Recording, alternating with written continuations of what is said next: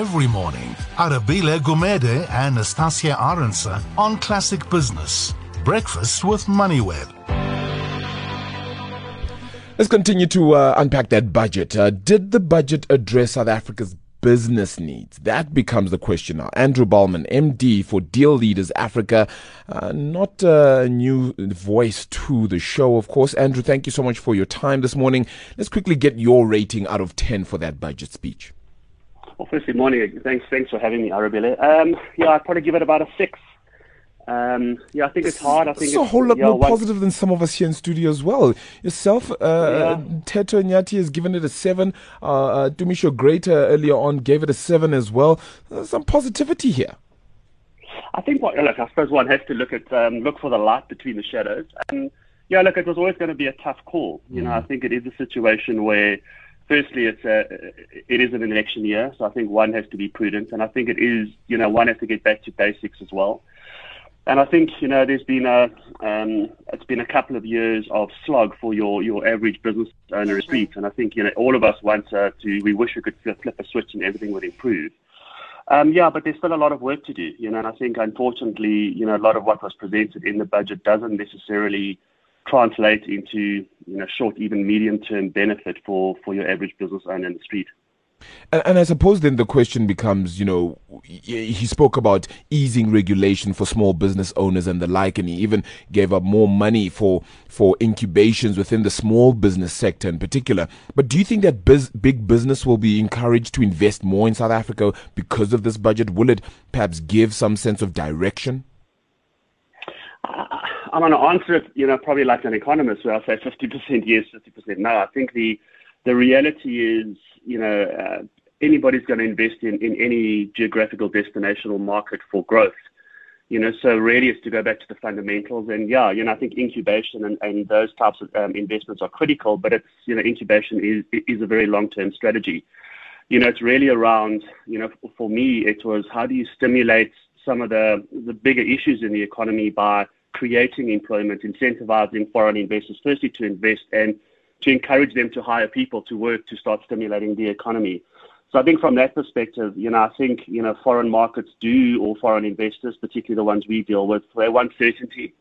And I think, it is about drawing a line in the sand and hopefully starting to bed down some of the questions that have been floating around for a long time. But I still think there's a lot of work to do, immediate work, I think, to fix the problem, because we haven't got 20 years for young people to grow into budding entrepreneurs. We've got an economy to try and save and, more importantly, grow, in the very short term. One of the lines in the speech was, whether government is doing everything it can to perhaps relax visa regulations in order to not just increase tourism, but also to ensure that people can invest in our country. Do you think that does put things at ease a little bit? Does it address the ease of doing business in South Africa? I think, the ease of doing business is such a broad term. From a visa perspective, it's definitely good news. One looks at certain areas where specialists have to come in. There's been a lot of red tape. I think it's really also, what are the incentives to come and do business in South Africa? There's obviously a lot of legislation and red tape and those sort of components. So, speaking to a number of parties that have bought our clients over the years, they've all said it's not easy. I think the DTR positions are a very powerful offering, but the day-to-day and practicalities aren't easy. And I think, so I'm hoping it's a step in the right direction. What does ease of doing business, mean? Hopefully it's relatively easy to set up a business and start trading. But it's got to be economically viable, and I think it's one of those things where if you're coming into a pressurized economy and there's a lot of red tape, I think your tolerance for that red tape is relatively low. If there's stimulation and you're being incentivized in ways that stimulate the economy, I think your tolerance level will be basically a lot higher. Yeah. Your biggest takeaway then from that budget? We got a lot of work to do. I think it's unfortunately, there's still quite a lot of blood in the water out there. We're exposed to pretty much most industries in the country. I think it's going to, unfortunately, at this stage, the focus has got to be on stabilizing the economy, but a lot of the work is still left up to the business owner themselves. Andrew Ballman, appreciate your time this morning. Andrew Ballman is the MD for Deal Leaders Africa, talking just about whether it really answered some of those business needs. Mteto Nyati, also, as we said, continuously joining us in studio this morning. Do you think it dealt with the needs of business? I don't necessarily think so. There's so much that he had to deal with. What is good, at least from a business perspective, is that the corporate tax was not increased. Yeah. But the fact that at an individual level, you find that the consumers out there continue to be burdened by even more taxes, that has got indirect impact on business in a way. The fact that we're seeing increases in the fuel and all of that has got a negative impact on business.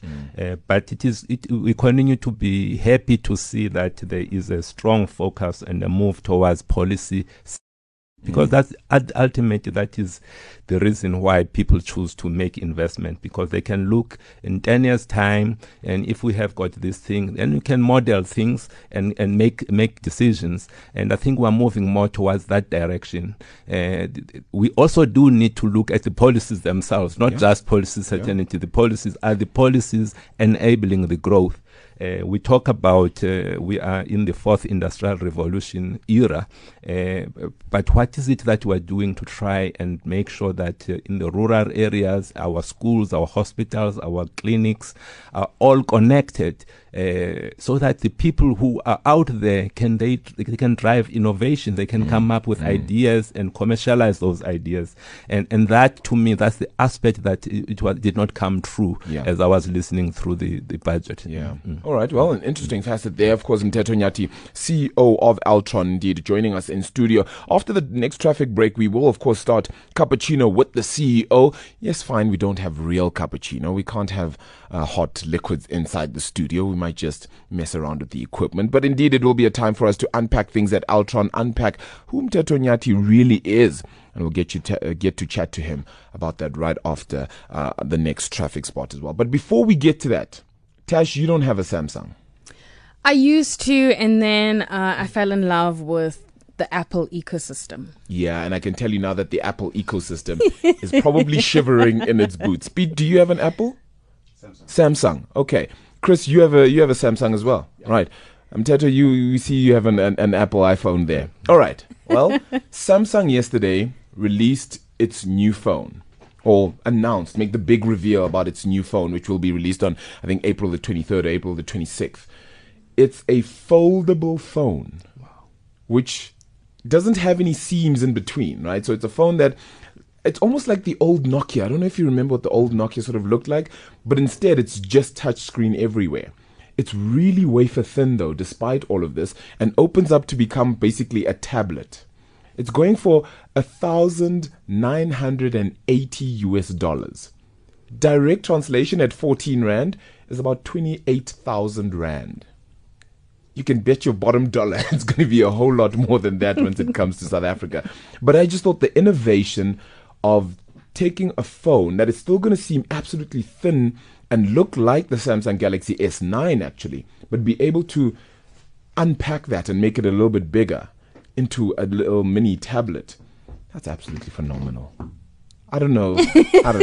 Cash, you might want to reconsider, man. You might no, just but want I to think reconsider. Tim Cook was watching yesterday thinking, all the creatives, everyone who does new phones, bring them all in. Nobody's going home tonight. We need to come up with something. Some way to fix this and make things better. Has anyone looked at telepathy? Like, how do we move to the next level? Find something. Put anything in there. It's going to be absolutely crazy. I can't wait for the phone to drop in April. I think I will pre-order tomorrow if it was even possible. But anyway, let's get to your traffic.